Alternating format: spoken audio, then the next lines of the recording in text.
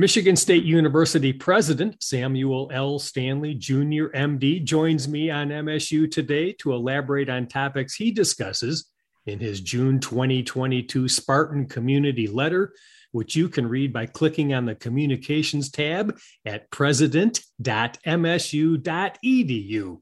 President Stanley, good to talk with you again. It's always a pleasure, Russ. And as you've been talking about beautiful days here in Michigan right now. Yes, indeed. Pure Michigan summer. But, you're in Detroit this week to congratulate the inaugural class of graduates of the Apple Developer Academy. Remind us of the Academy's evolution and mission. Well, this academy is really a collaborative effort between Apple, Michigan State University, as well as the Gilbert Family Foundation and the Rocket Companies. And the three groups have really come together to provide what is a groundbreaking opportunity for individuals in Detroit and all of Michigan. And this is the first Apple Developer Academy in the United States. It's one of many that are around the world, but the first in the US, as I said. And it's an opportunity for individuals between 18 and above to learn how to code and develop apps for Apple, for the Apple operating system. And it really is a technology boot camp that begins in the summer. Those who progress through there get asked to join the academy for a 1-year or 2-year term. And by the time they finish, they're well prepared to code for Apple apps and maybe even start their own companies as far as Apple apps. The first class of 100 has been incredible. I had a chance to meet them when they started and meet them when they finished. I met an 18-year-old student who's actually going to enroll at MSU in engineering. So came right out of high school, did his senior year in high school and did Apple Developer Academy at the same time. So a really talented individual. Met a mother and son, a combination who were both going to graduate as well. And she was really impressed, not only by what she could learn in a new career, but the chance to really talk to her son about tech in a way she'd never been able to before. So it's a great program. We're going to be expanding it next year and doubling the number of students in the cohort. We're very excited about it going forward. And of course, these are students who can hopefully write their own ticket in terms of starting new companies or working for existing companies with these kinds of skills. Very cool. And meanwhile, back on campus, we're preparing for the coming academic year already. The MSU Board of Trustees last week laid the financial groundwork for the university's new fiscal year with approval of a $3.2 billion budget that supports goals outlined in our MSU 2030 strategic plan.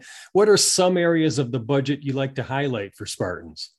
So first of all, it's a lot of work to get this done. And my thanks to the Board of Trustees. This is a key element of what they do. And so this budget is really a cooperative effort between the administration and the board. And I think there's a number of things I just point out too. And first of all, is just student success remains a critical element of this. A lot of the spending that we're doing going forward, and new spending particularly, is devoted to student success. And we have $8 million coming in new for programs to help everyone, but including particularly economically disadvantaged first-generation students and others to successfully matriculate and complete at Michigan State University. We have nearly $12 million more in student financial aid, so we'll be giving up to $208 million this year. And for our economically disadvantaged students, that increased student aid helps mitigate the increase in tuition. We have a modest increase in tuition of 3%, but that'll be mitigated essentially by increased aid we give to those students. So all of that is to keep Michigan State University accessible, but make it accessible to excellence, and that's really our goal. We think the budget and from tuition and our increases are important because state appropriations continue to lag behind our costs. And in this inflationary period, we have concerns like everyone else of making sure we have a balanced budget. But we're optimistic that the state will do a little better by us this year than last year, but we'll see. Their proposals range from 0% increase for us to an 11% increase. So we'll see where we end up landing on that. Halfway between those things would be good. But that money is really important for us, and as well as to support our extension and ag and bio research operations on the university. And I think the other thing that's so important is we're making investment in our faculty as well. So the budget calls for a 5% increase for faculty. That's one of the highest increases they've had in years. That's on a merit basis, and then 1.5% for the provost to make increases in terms of retention or market considerations. And there's an additional $5 million just for a particular retention fund. So all this says that we really value our faculty. Our non-tenure track faculty have approved an agreement between the university and them, which also raises their salaries significantly as well. And we're very pleased at that agreement, and we were able to reach it. So all in all, this budget is really working to proceed for our strategic plan. It includes some money for the Multicultural Center, which is very important. There's money that comes from the student fee, but which would be utilized for the fields that are being completed, as well as the Health and Wellness Center on campus. So there's going to be some capital projects to this as well. So we're really excited about what's going on in the future. But as you said at the beginning, Russ, it really aligns with our strategic plan and what we're trying to do towards the future.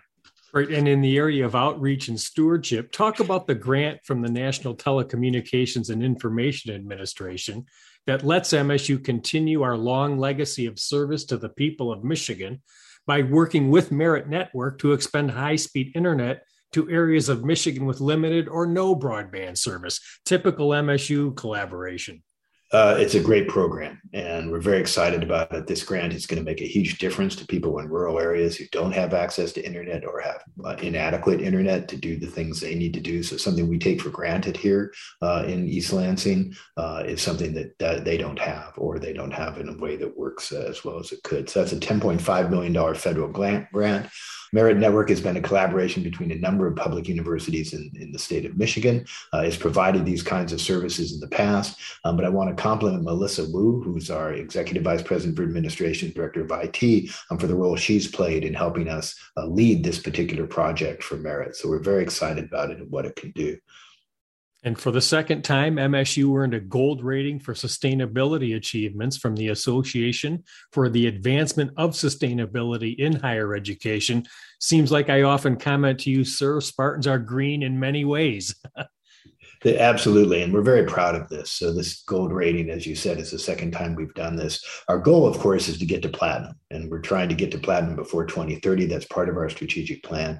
We don't want to rest on gold. This is an issue that's so important for our students, faculty, and staff, and our community.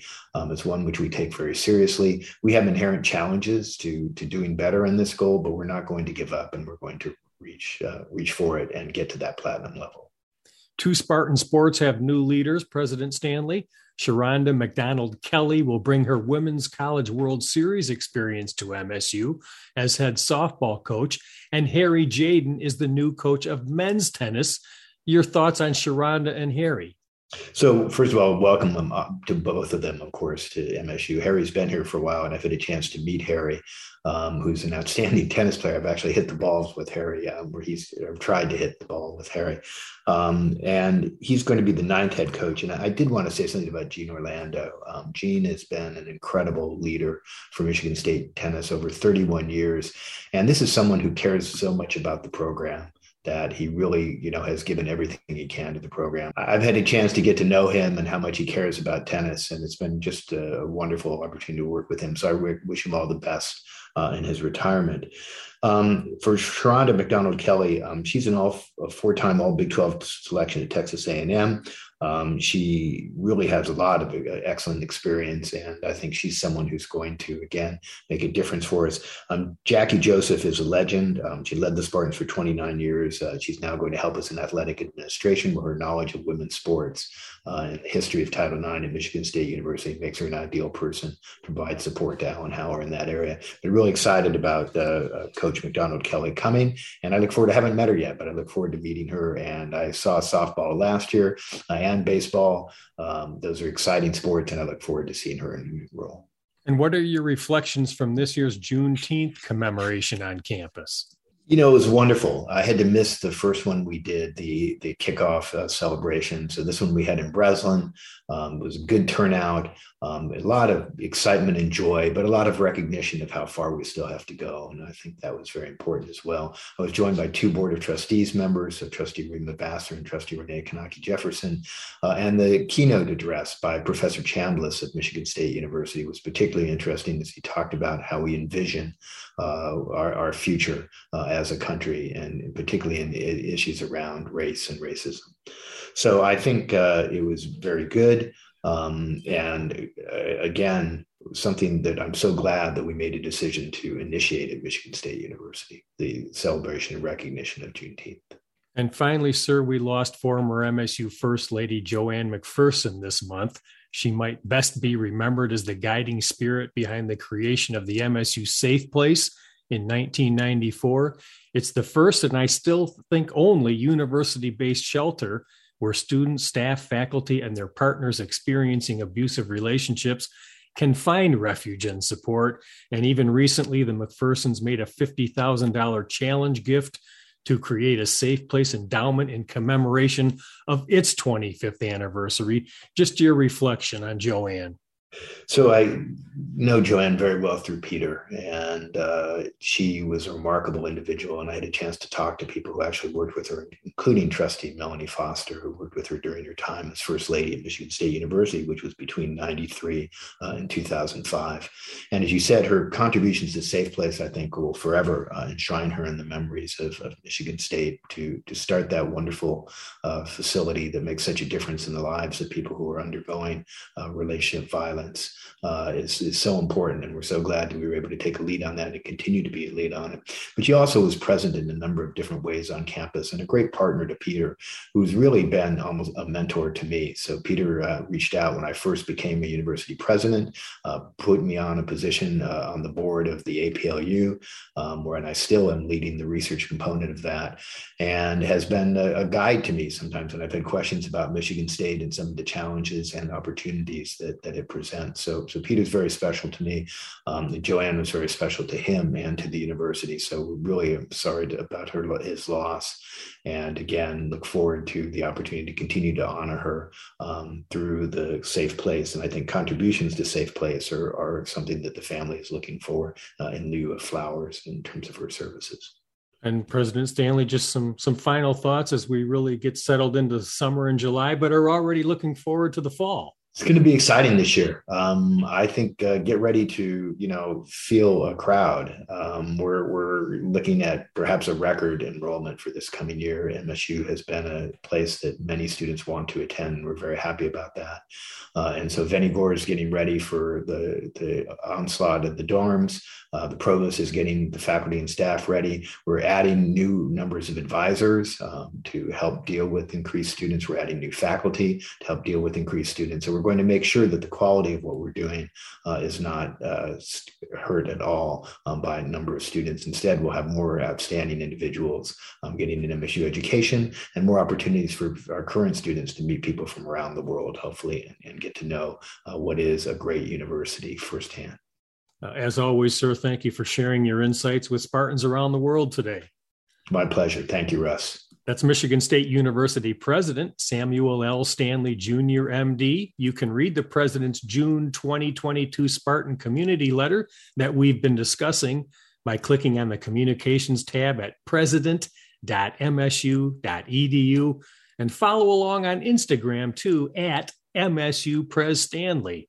I'm Russ White for MSU Today.